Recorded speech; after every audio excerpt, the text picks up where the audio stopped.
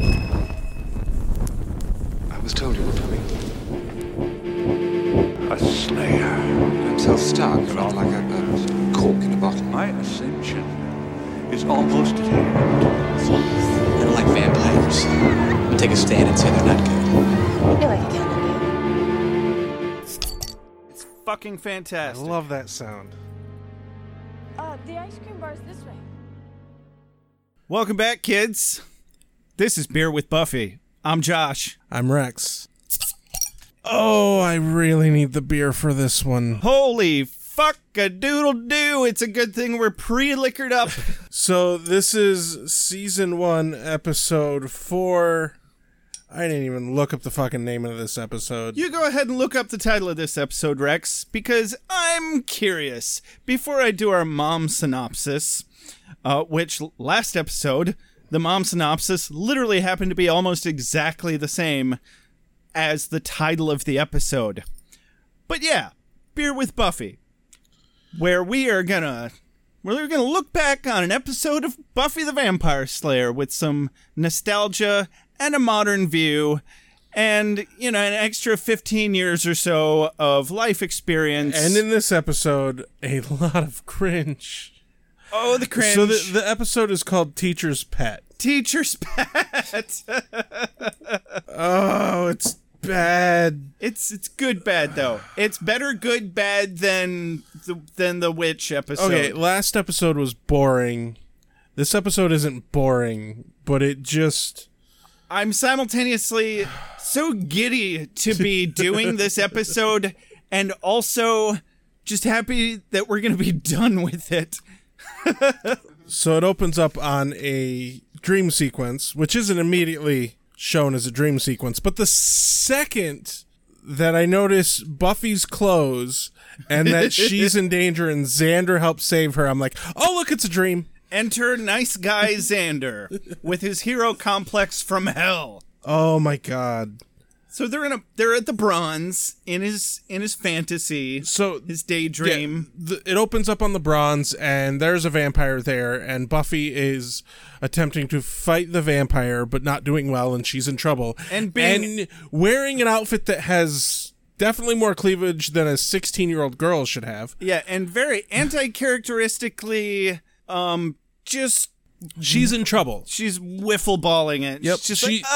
She's in trouble. I'm being fought by a big man monster. And, quote, tall, dark, and handsome Xander, end quote, Yeah. steps in and beats the vampire up and he falls to the ground and he's all super witty. Come with me if you want to live. And Buffy's like, oh, you've hurt your hand. Yeah. Are you going to be able to continue playing? Because he's in a band and he's going to be on stage. I got this, baby. I got this. And as he walks away, the vampire stands back up and he rips the chair leg off the chair and throws it at the vampire. He just whiffs it like so effortlessly. It's like, I don't care how strong you are. There's no leverage.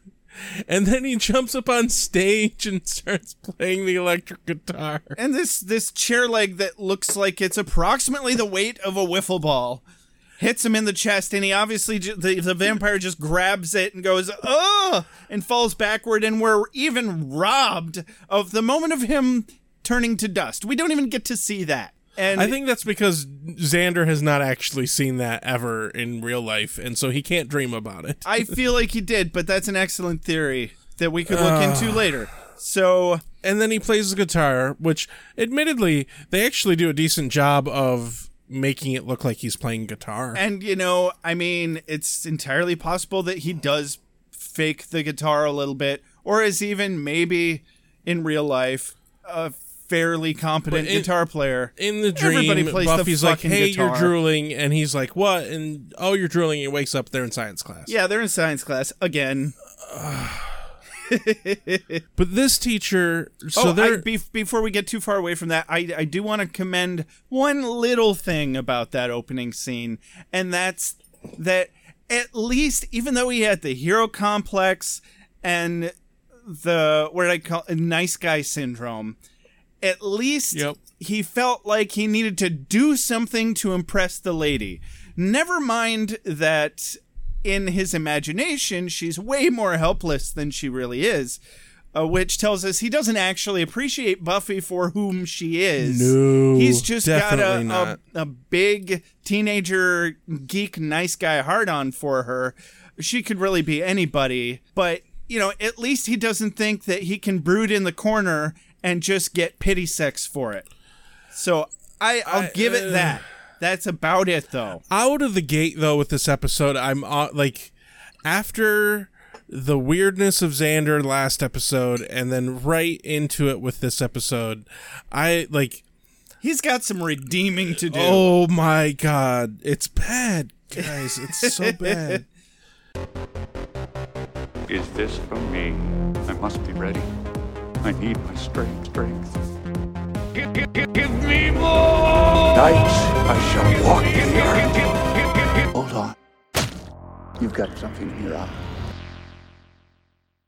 But anyway, the dream's over, Science class. and we're in science class, and there's this lovely little bit where the teacher is standing with his back to Willow and asking Buffy questions, and Willow's miming behind the teacher to like give Buffy the answers. The answer to the question, how do ants communicate?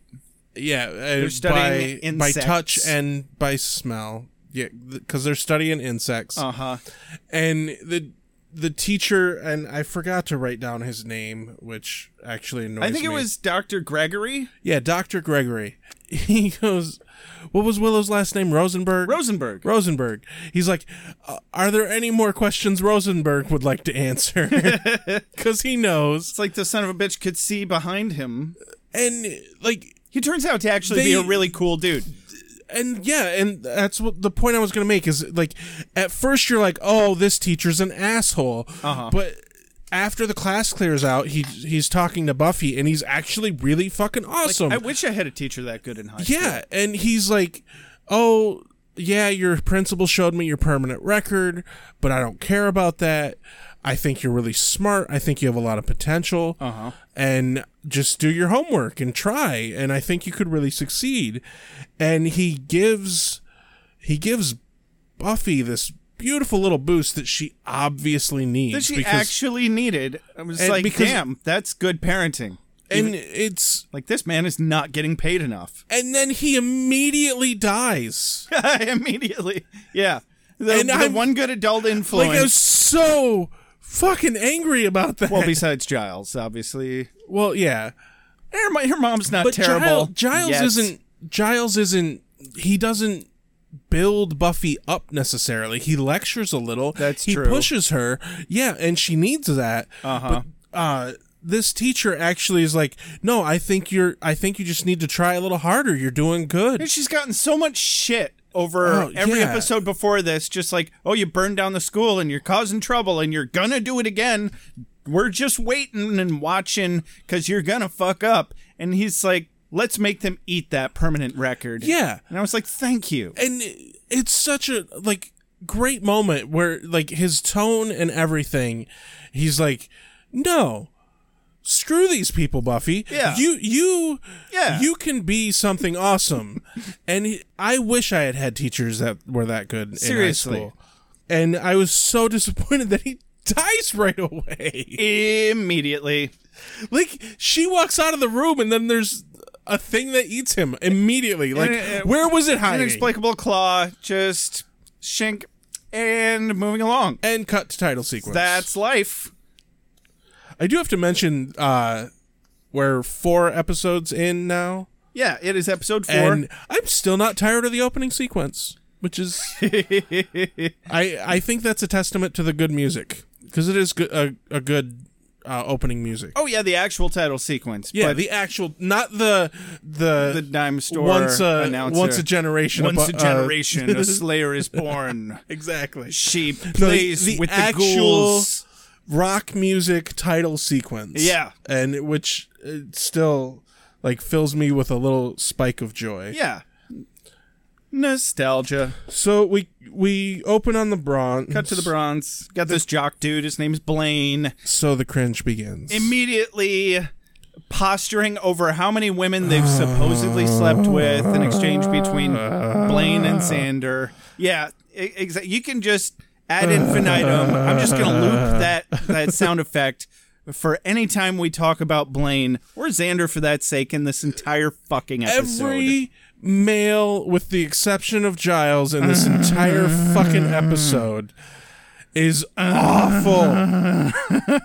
If one of us is not groaning, the other should be. It's and not in a sexual way, you fucking perverts. It's that very, like you said, quintessential, I've slept with so many women. I nicknamed him Macho Cannon Fodder 2.0. He's the next Jesse. He is the next Jesse. Unfortunately, I'm sorry to report he survives the episode. Hopefully he doesn't survive. If he comes back. I don't think he's coming back. I hope not. We'll see. But Angel shows up, and Xander is super fucking jealous. And he uses his friends, Buffy and Willow, to try and impress this fucking guy that he has no relationship to. And of course, Willow's Willow's gung-ho for it. Yeah, she's like, oh, we'll show him. Because she really wants Xander. Right. And it's very obvious, especially through this episode. And Buffy's confused, nevertheless vaguely conciliatory. Yep. And then before the awkwardness could set in, Angel shows up, and Xander's super jealous of Angel. Just like, oh, she never mentioned how Buffy was.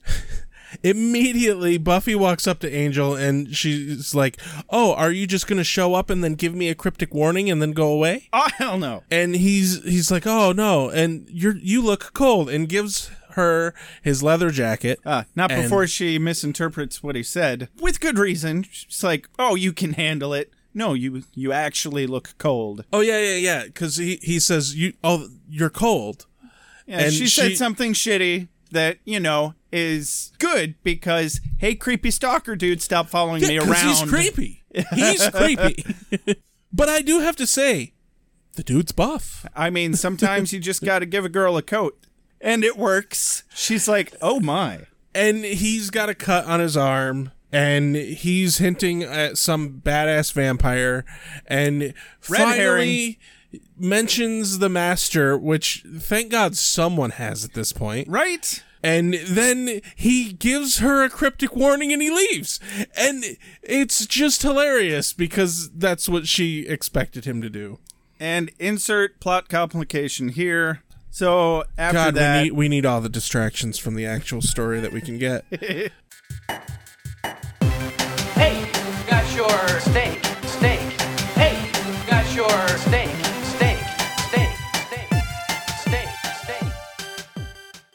So then what? So the next morning, we get Giles and Buffy walking, and Buffy's relaying the messages of what Angel said to Giles. Oh yeah, we get our little library powwow. Yep.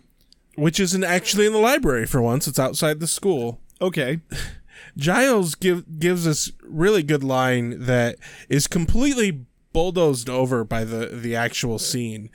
It's just that nice little, like, under his breath line where he's like, maybe you just have too many guys. Yeah, I did not hear Giles talking when he said that. I heard Anthony Stewart Head talking when he said that.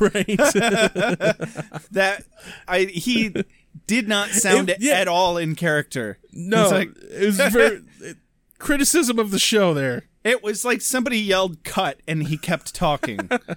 I have to mention guys in your life. I have to mention, she's still wearing Angel's coat, and she's wearing it. She's wearing it pretty much the rest of the episode. He could have left a tracker in that, and he's creepy and stalkerish. He probably has. I don't know. He's fucking pretty.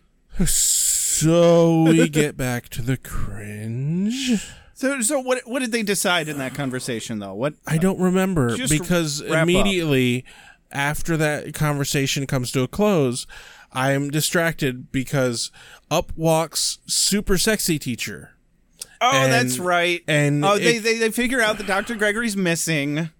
And Yep. they're going to have a substitute. Yep. And then in walks the substitute, Miss French. Miss French. And Miss French is a super hottie and hitting on Xander and Immediately. immediately. Doesn't even make it inside to check in at the main office. She's not a regular teacher and she's there. like, where is Science 109? Yep.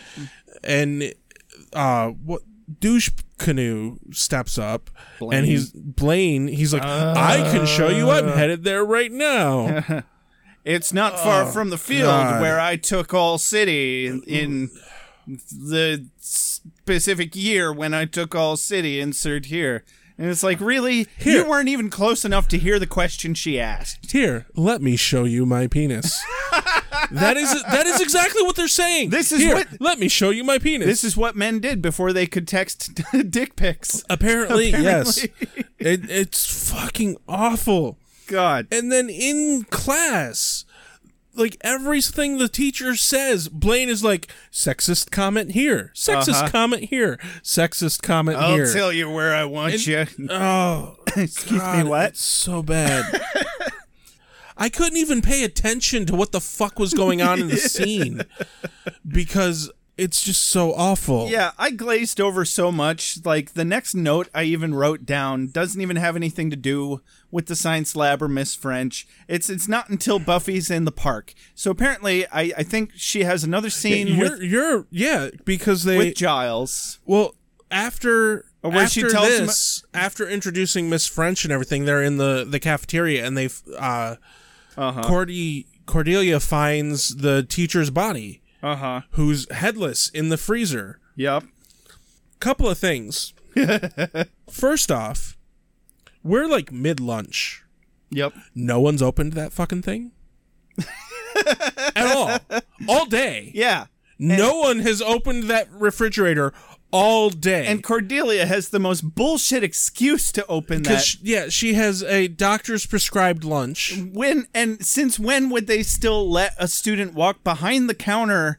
On top of that, was the doctor prescribed lunch put in the freezer with the body there and just no one noticed? Yeah. Like, how does the body only just now get discovered? He's been there since yesterday. They do this amazing thing to have him headless. Basically, his body is standing in the freezer. Yeah. But it's obvious that they cut a hole in the top of the freezer where his head is actually like in a hole. I'm not even sure they needed to do that. I think they just cut the frame off at his neck. But he's like standing there stiff as a board.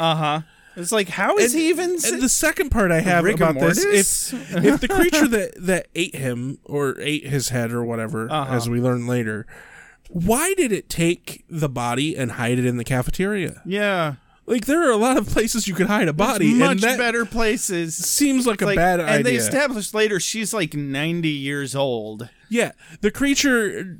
She should have a better plan Yeah. worked out. No wonder she needs to steal substitute teachers' identities to eat science teachers. It's like, not Oh just... my God. There were plenty of bums in the park, but she had to pick a high-profile, well-liked, and immediately missed public figure. But there, we mentioned a few episodes ago how good of a writer Joss Whedon is. Somebody had some growing to do. The dialogue is still good. Yeah. I'll go with that. Aside from that, though, You gonna back that one up, Rex?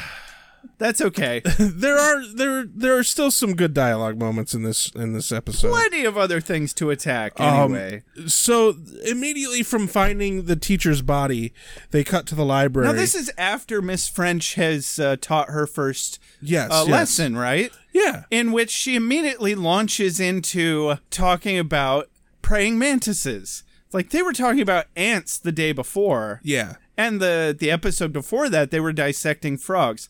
She specifically picks the praying mantis and just clearly has a big old That's not telling her anything. lady boner for praying mantises. So we cut back to the library, and then we get a line that I love. My lump, my lovely lady lump. Stop that. I will not. No, don't do that.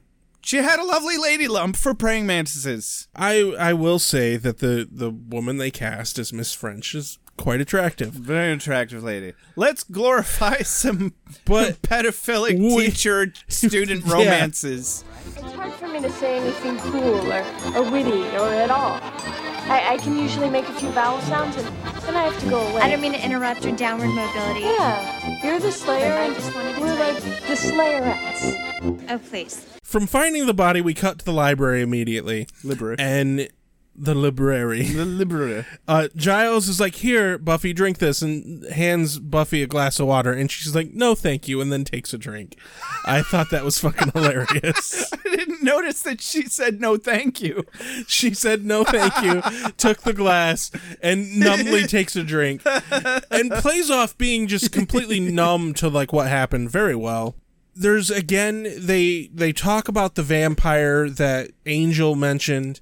They hint at the big the season plot, which is really nice because the last episode they didn't fucking talk about it at all. At all.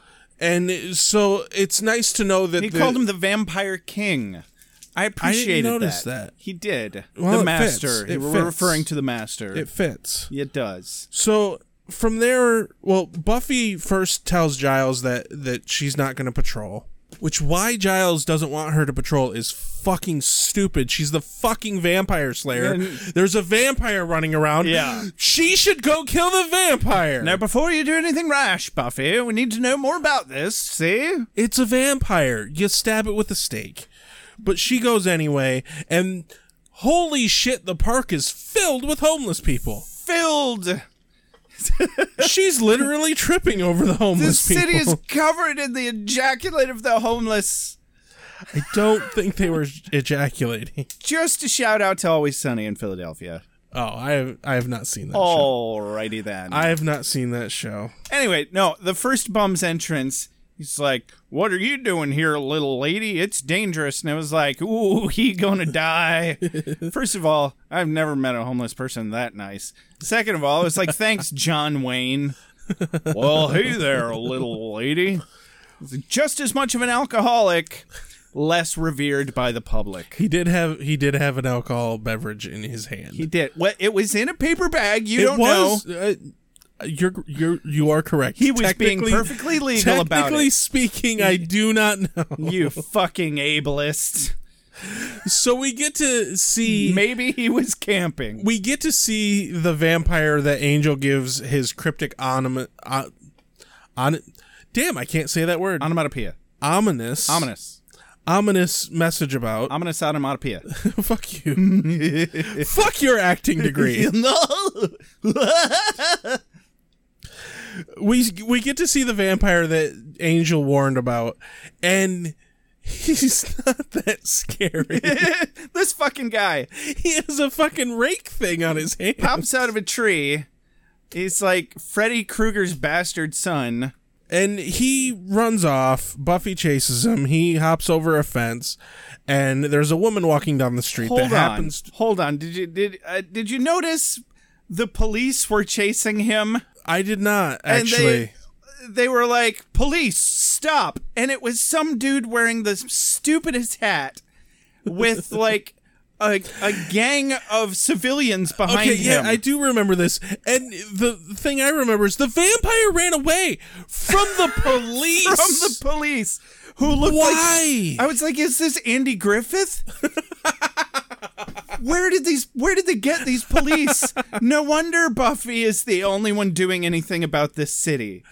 So Jesus she chases Christ. the vampire, and he hops over a fence, and he attacks a woman walking down the street with her groceries, and it happens to be Miss French. Miss French. The second she turns around, he gets scared and runs away, and Yep. Buffy sees this. And so she now suspects something is weird with Miss French As because she should. Yeah, because bitch scared away a vampire. yeah. They're not even afraid of the Slayer, who's like genetically designed to murder them. Yeah. They all get super cocky about that. They're just like, hey, a Slayer. I haven't killed a Slayer since yesterday's dinner. So Buffy goes the next day to talk to Giles about it. Giles, of course, is a little miffed that she went out without his permission to, patrol. How dare she? Which we've covered. Yep. It's dumb. But then we get to a quote that I love. Buffy says, "I'm an undead monster that can shave with my hand. How many things am I afraid of?" In reference to her being scared of Miss French. Yeah. Which had Giles concerned. Definitely. Reasonably so. Yeah, definitely. Yeah. So they said, well, I suppose we better keep an eye on Miss French then. Yeah, pretty much. And Buffy's like, well, I better get to class then. I'm going to go to class. Pretty much. And she runs out. And on her way to class, in walks Principal Cockblock, a.k.a. in this scene, Mr. Bean.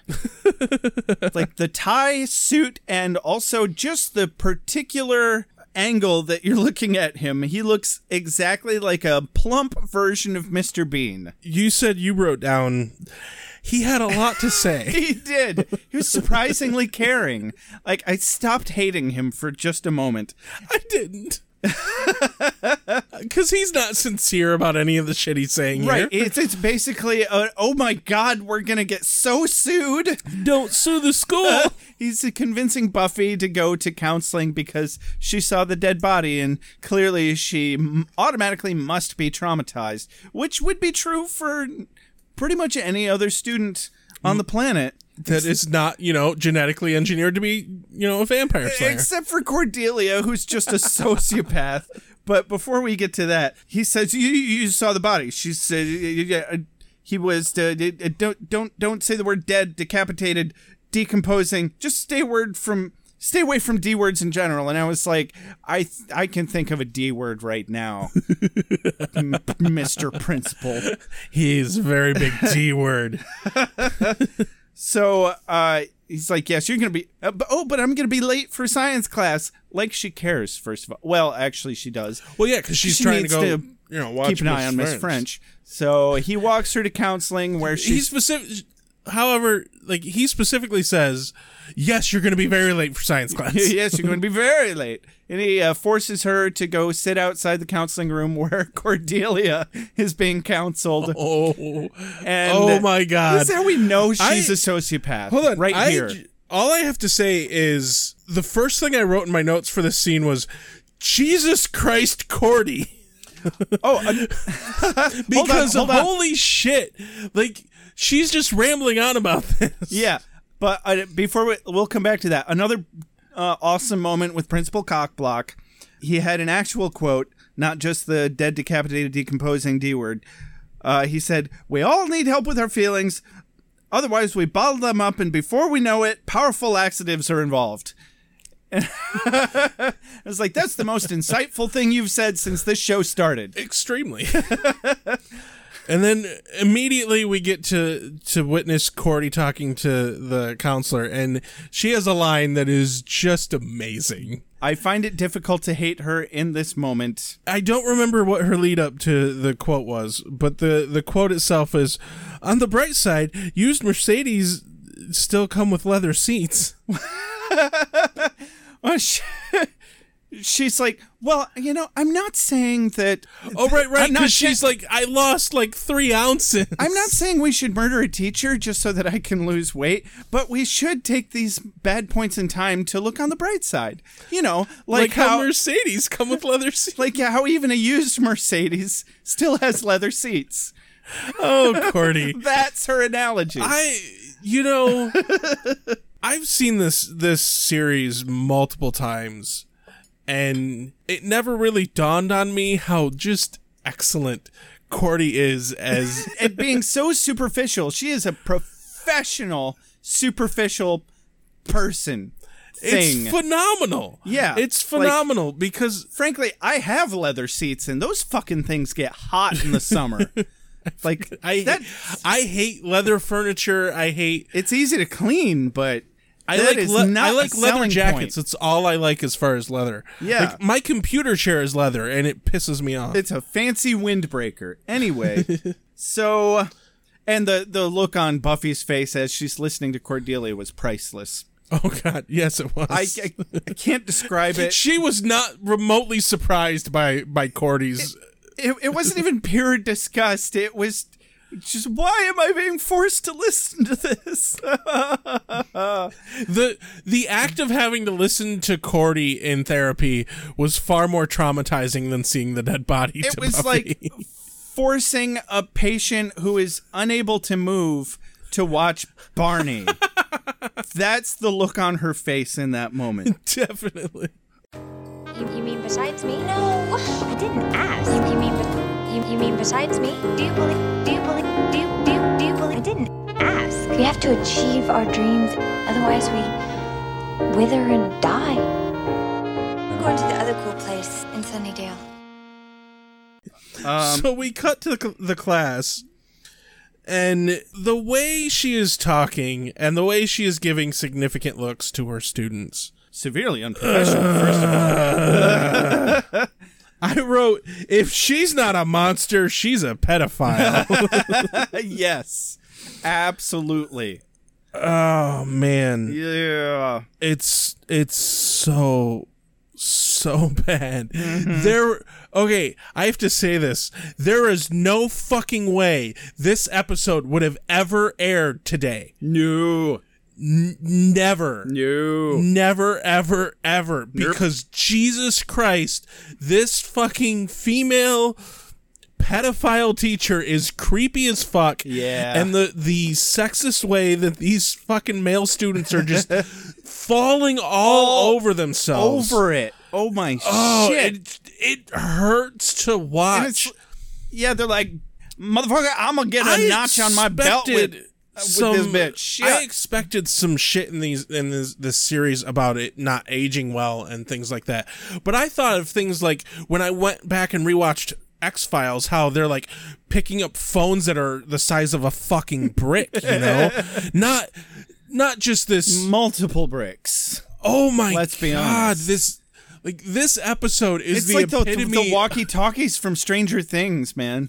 Like we mentioned in the previous episode how, you know, there's so many moments of just before anyone was woke, so to speak. Uh-huh. But this episode really nails that one down. It really does. Oh, it's so painful. But Buffy finally gets back to class just in time to see Miss French 180 her head around. Yeah. Which, why the fuck would Miss French do that in the middle of class? In the middle of class.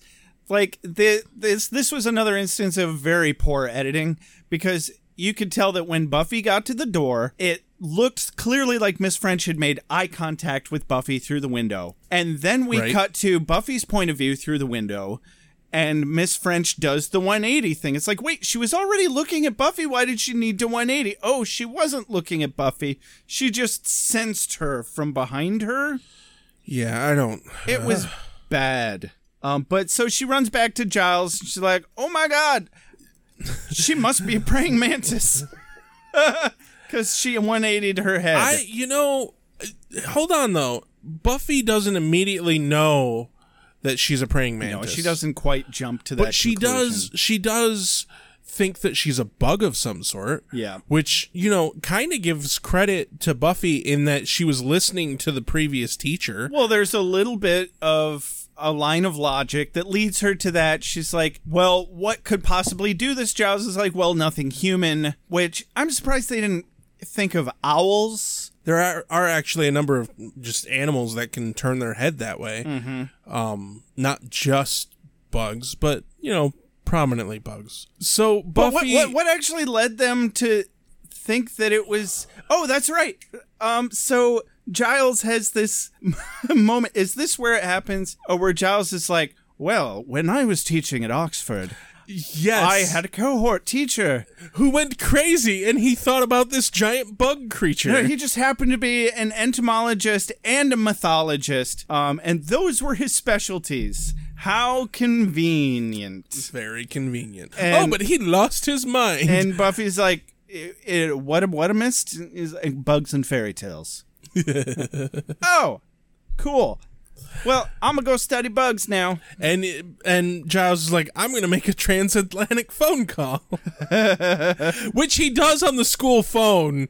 Think about that. Yeah. He just charged that transatlantic phone call on the school phone. That shit was expensive in the 90s.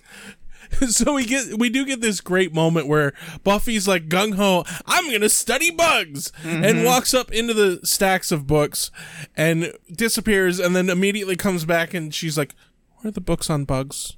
I don't know where books are.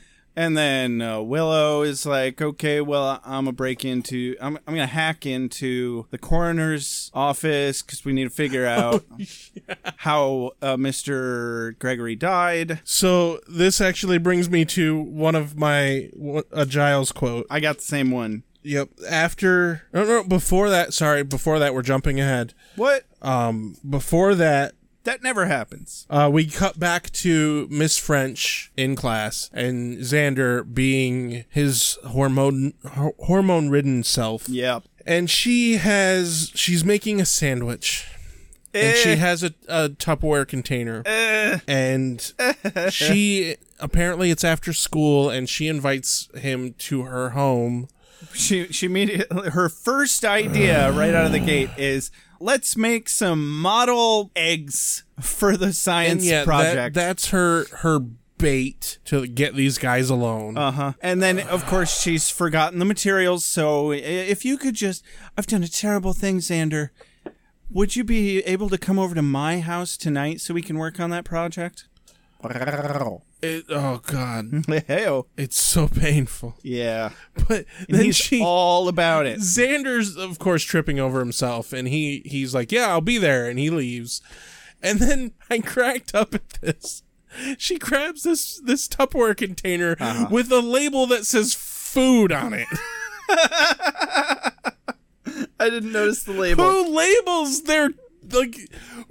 You label with what's in it, not just food. Yeah. This Tupperware container contains food. Yeah, but it had crickets in it, so it would have made people suspicious if it said crickets. Right. Why? Like, okay, if it said crickets, why would she label it? She could have labeled it ham sandwich or something. She's clearly not above lying. No. Oh, she's really bad at hiding, though. Yeah, a little bit. So then we get the sequence where Buffy comes out with a book, and she's learned all this shit about praying mantises. Which, I like this because it shows that Buffy's not a fucking moron. Like, she actually understands how to look information up and, like, absorb it and learn from it and so forth, on. She can do her research. And, like, that made me happy because before this bit, she kind of just follows them. She was kind of just a blunt instrument. Exactly. Like, oh, they'll do the research, I'll go kill the thing once you tell me what to do. Yeah. And that is definitely not the case in this episode, and I really approve of that. So this is when we get to hear the results of Willow's hacking into the coroner's office. Giles gives a great line where he's like, is that strictly legal? And both of them in unison. Oh, absolutely. They're obviously lying. And he very deadpan says, all right, wasn't here, didn't see it, couldn't have stopped you if I wanted to. That was also one of my quotes of the day. And he just walks away to make his transatlantic phone call. And so they're a little worried about Xander. They're like, oh no, I saw him earlier today. He must be fine and safe at home. Well, Buffy runs into Xander in the hall, and Xander basically is like, what, Buffy, are you jealous now? Because this teacher has the hots for me. Yeah. Oh, God, I have never wanted to reach into a fucking TV and smack a character so hard. I have, but this was definitely in the top of those moments. And then they're, of course, like, oh, what's going to happen with Xander? Oh, but he went home. He's fine. He's fine. But they go there. He shows an up. Asshole, but he's fine. Yeah. There's a reason why you're here. The reason what's now. There's a reason why you're here. The reason what's now. He shows up at her house for the date, and she's dressed to the nines. And he's at the door. She's pouring martinis. Oh, God. Wearing this slim cut little piece. Xander gets to the door, and she answers the door, and he is literally staring at her boobs the entire fucking scene. Which, is par for the course and relevant to where the episode's been going. And she immediately is like, do you want some alcohol, Mr. Underage Kid? Yeah, Mr. fucking 16-year-old. Have a martini. Yeah. And then basically bullies him, emotionally browbeats him into taking this drink. And he just guzzles it in one shot. And I'm like, you've probably never drank in your life. And you just guzzled a martini. Yeah, and I'm a seasoned drinker, and martinis are still disgusting to me. I actually like them, but you fucking sip that shit. Yeah. It's all alcohol. Also, here's my question. So he gets a bit woozy shortly after, and he's like, so that's a martini, huh? She definitely roofied him. See, this is my question. She clearly, in the establishing shot of this scene, poured her drink and his drink from the exact same container. And she does take a sip of hers. And they did not establish her poisoning his drink. So my question is, there's two options here. Was he just such a lightweight because he's never drank before? Or was it not a martini and it was just something that she could tolerate because she's not human? That's possible. He wouldn't fucking know whether it's actually a martini. Yeah, it was probably some sort of mutant praying mantis hormone enhancer thing that also makes him pass out. Who knows? It had olives in it, and it was in a martini glass. And it's date rape. Yeah. It's fucking date rape. One way or another. But there is a great line right before Xander passes out. He looks at her hands, and we see a horrible transition green screen effect where her hands turn into Mantis hands. She's like, yo, your hands are so hot. And I honestly couldn't tell. Did she mean sexy? I have no idea. Or temperature? I have no idea. And he gave him this flashback to the opening scene of his fantasy with Buffy. Yeah. She's like, oh, your hand, is it okay? And then he's like, I like Buffy. You guys are stretching at and this then point. he looks at her hand, and he's like, your hands are so serrated. Serrated. And then he passes out. And then she drags him down to her lair, her rape dungeon. Then we're back to the library, where Willow is obviously worried about Xander. Mm-hmm.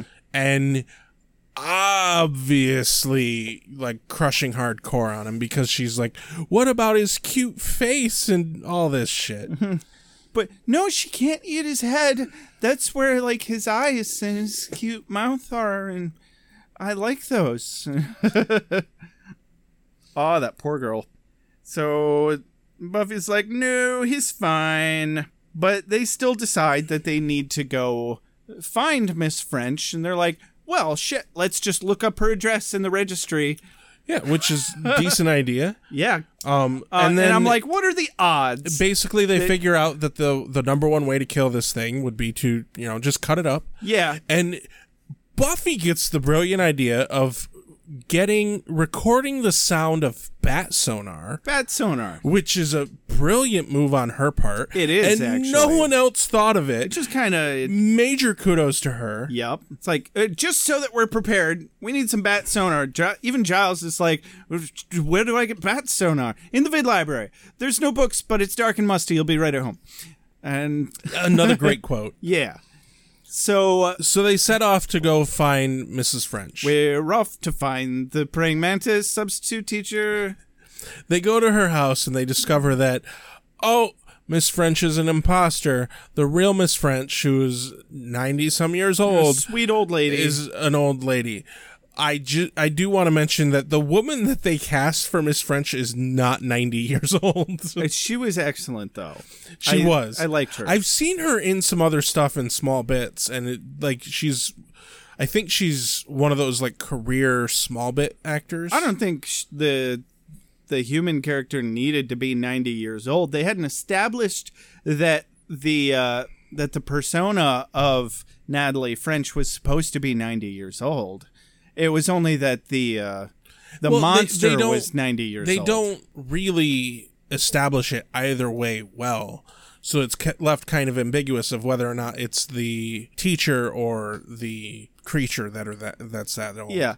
Unimportant, but basically, Miss French retired in the 70s. Yeah. And so they're like, well, shit, what do we do now? How do we find... And I just want to point out how endearing it was that they were suddenly talking about this lady like she didn't exist. And she was like, no, I'm right here. And that was cute. Small bit part, excellently well done. Yeah. There are no small roles, only small actors. And I loved that little old lady. She was fun. Anyway, so they have to find the house. And Buffy gets the brilliant idea of capturing the clawed vampire. The fork vampire. And using him like a drug dog. And it's... I just have to say, the thing that jumped out at me about this is a dude that, like, Angel was, like, ominously warning her about. And she just, like, goes into the sewers like, okay, I got him. Angel's kind of a wuss. Angel is a wuss. Honestly. Like... Angel, you need to recalibrate your threat assessment. He scratched my arm. I don't know if I can do this anymore, Buffy. I need your help. Oh, God. So they find Miss French's house. They just kind of pointed him down half a block, and he's like, "Rrr, rrr, rrr, rrr, not that house." She's like, "Oh, that house, huh?"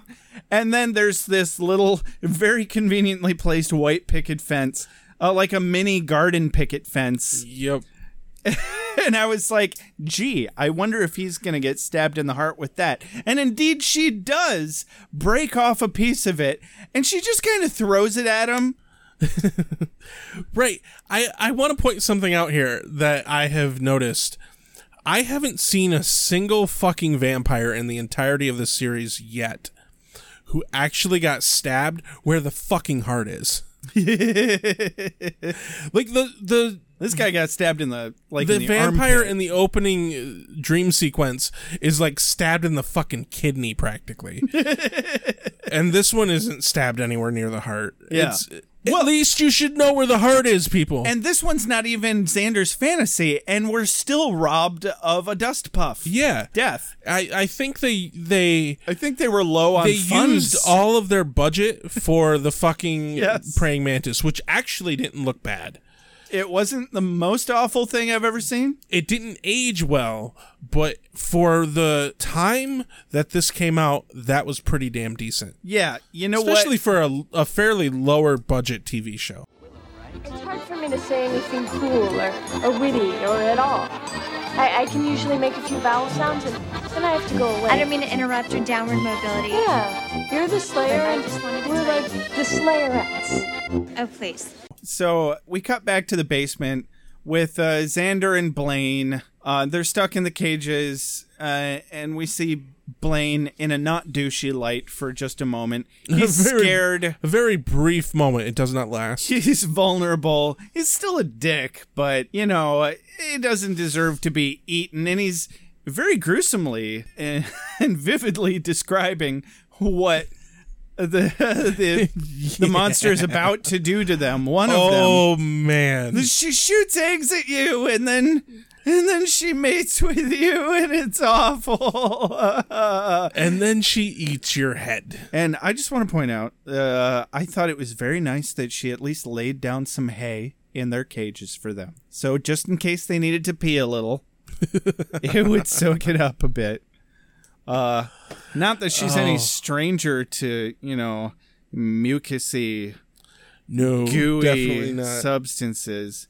But anyway, so this monster costume, it's not terrible at first, and then I find myself flashbacking to that episode of original Star Trek with William Shatner where he's fighting the lizard monster.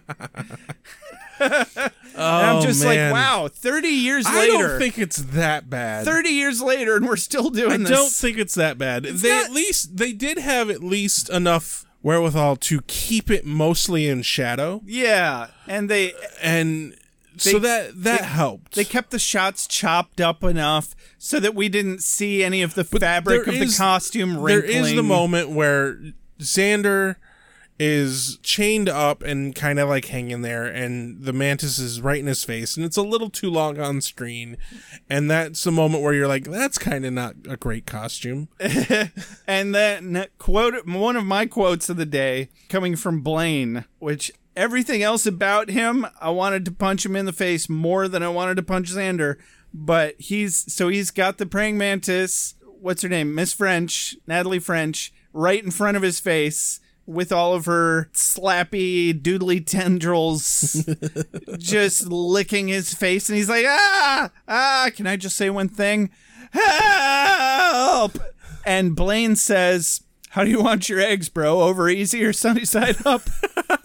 And I was like, oh, too soon. Way too soon. You sick fuck. So Buffy and the gang bust into the basement, and Buffy pulls out weaponry and pulls out fucking bug spray. Bug spray. I started cracking up Once at this again, point. 30 years later, and it's still just as bad as original Batman with his goddamn shark repellent. And then it's just great. She very dramatically is like, and you know something I know you hate, and like pulls out the tape recorder and presses play, and we get to hear some inane recording that Giles has made talking about books, and he's like, no, that's the wrong side. No, it's on the wrong side, Buffy. Oh dear. Why did the tape get flipped, by the way? Well, they just put it in wrong in the first place. Kudos to Giles to actually coming with her on a hunt for a change. Definitely. Logging some field hours. Good for them. So she does give a great fucking line here. After she plays this recording, Buffy says, makes your whole nervous system go to hell, doesn't it? You can go with it. Mm-hmm. And I really love that. So she slices up the monster. Yeah. But not after nonchalantly shoving away Xander. Like, she doesn't say, get back, let me handle this. She's just kind of looks back and forth between the two of them and then goes, and he's just like, what? I was trying to help. He doesn't say anything. It's all nonverbal. He was trying to spray her with the bug spray. It's just the most awkward, clunky portion of the fight scene. It really is. And then, but Buffy makes quick work of Miss French, chops up the bad guy. Yeah, whips out a nice machete. We get a horrible scene because they're talking to Xander and Blaine, and Willow is like, it's so horrible that she was, preying on you boys who were making good decisions and not having sex.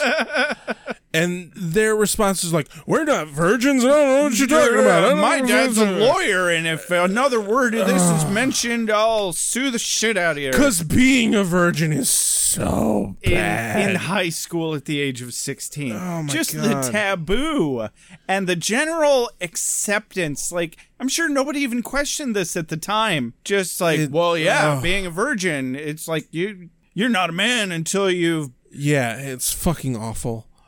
And then Xander chops up the eggs. He gets his redemption slightly in, destroying what's left. And then we cut back to the bronze, where Buffy is sitting alone at the bronze. And Angel shows up. Broody time. Yes, Broody time. To meet with Buffy.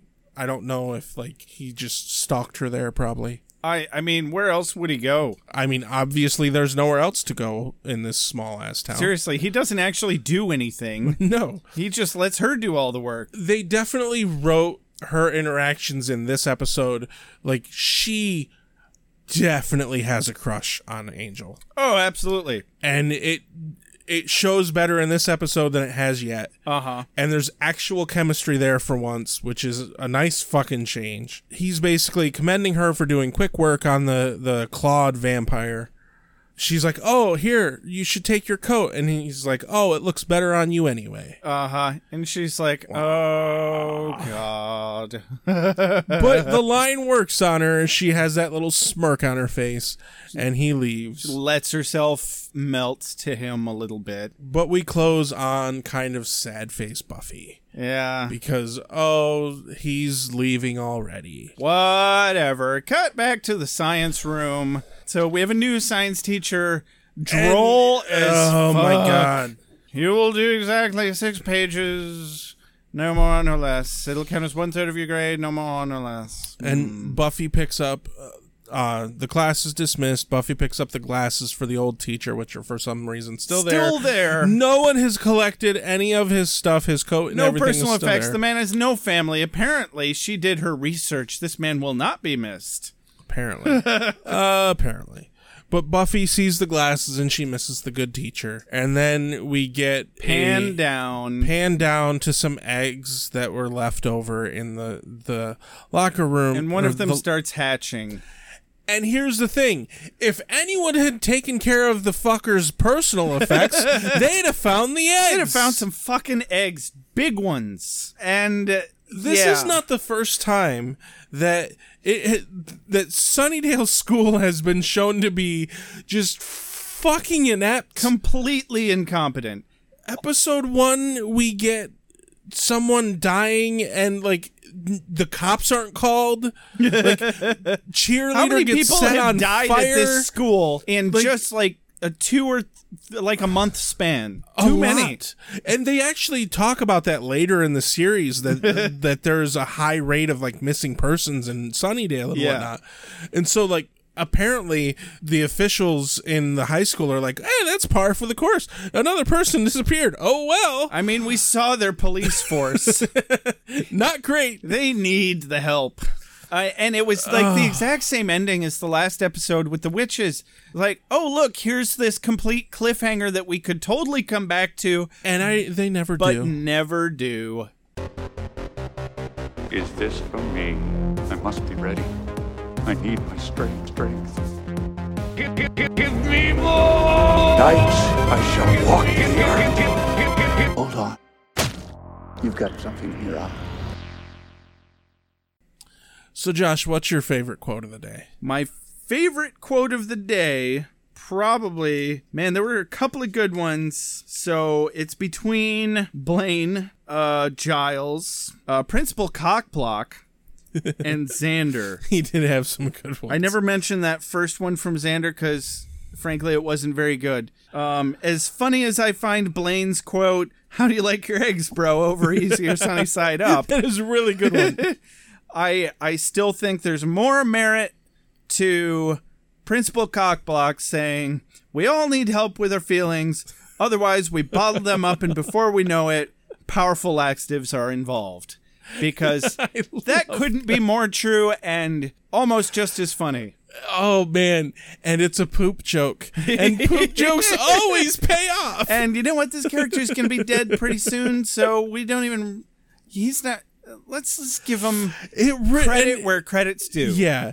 And, like, the whole scene that he is in this episode is gold. Yeah. It's just fucking gold. Yeah. Like... When I was watching it, like I'm sitting there, I'm like, damn, I kind of want to rewind and write down this entire fucking bit that he does. It was pretty good. I have to say that my quote of the day is the deadpan wasn't here, didn't see it, couldn't have stopped you if I wanted to. I liked that one too. I respect that. It was a combination of Giles being like, what you're doing is necessary for us to continue on, but it's still wrong, but, we still need to do it. I recognize that legally wrong is not the same as morally wrong, and he establishes himself as a strong ally. Right.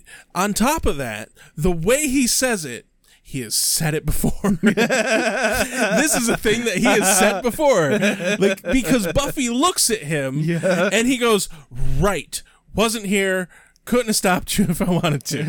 And it just, like, it hints at more background story going on that we're not seeing, and I love any time that we get that kind of hint that it's an actual world that they're living in. Yeah, it's almost like rule number 1, keep your stories straight.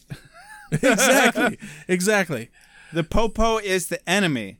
So, did you like this episode? You know what? That question is starting to become pretty relative to me.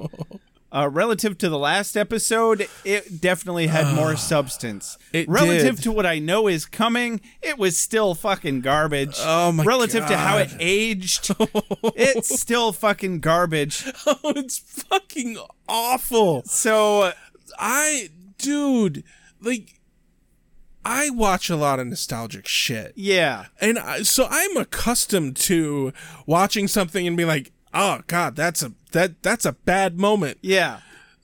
But Jesus Christ. I have to say, if this answers your question as to how I felt about the episode, I came out of this episode with one tidbit of knowledge or wisdom, if you will, and that is science teachers are expendable. Those motherfuckers just come out of the woodwork. Apparently. They're not difficult to find. Oh my God. I haven't cringed this much in a while. I gotta say at this point, 4 episodes into this, if I didn't already know that this gets good, Oh, yeah. I would stop watching. We'd be done. I don't know how this show made it through 1 season. Like, the sexism about the way... Like, granted, I know that this character, this monster, is playing off as being super sexy and whatnot. And that, fine, I get that. Yeah. But the response that the male characters have to her is so fucking bad. And it's clear that we're intended to not question that. Exactly. Like, that part is supposed to be taken completely we're supposed for to granted. respond with that as, oh, that's exactly how I would respond. Absolutely. And it's. Did you ever see Dawson's Creek? Everybody was rooting for Dawson. God. Yeah. Oh, God. That's a bad show. Yeah, don't get me started. And I watched that when I was that age. So, wrapping up with knowing that Rex has watched Dawson's Creek, and unfortunately, so have I. Not in its entirety, I'm proud to announce. I wish I could say that. Has been another episode of Beer with Buffy, and in my opinion, one of the better ones.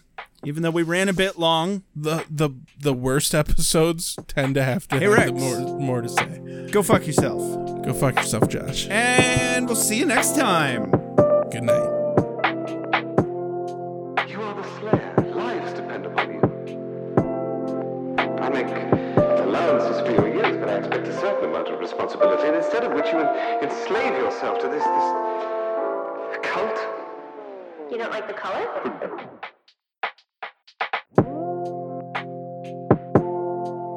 You have a sacred birthright. You were chosen to destroy vampires, not to wave pom-poms at people. Why can't you people just leave me alone? You are the Slayer. Go ahead. Prepare me. I'm a watcher. I haven't the skill. Oh, come on. By appealing to your common sense.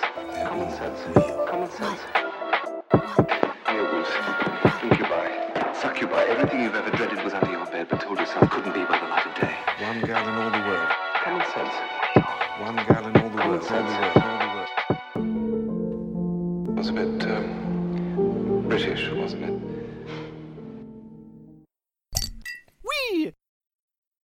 Wait, what have we done? Why are we watching this?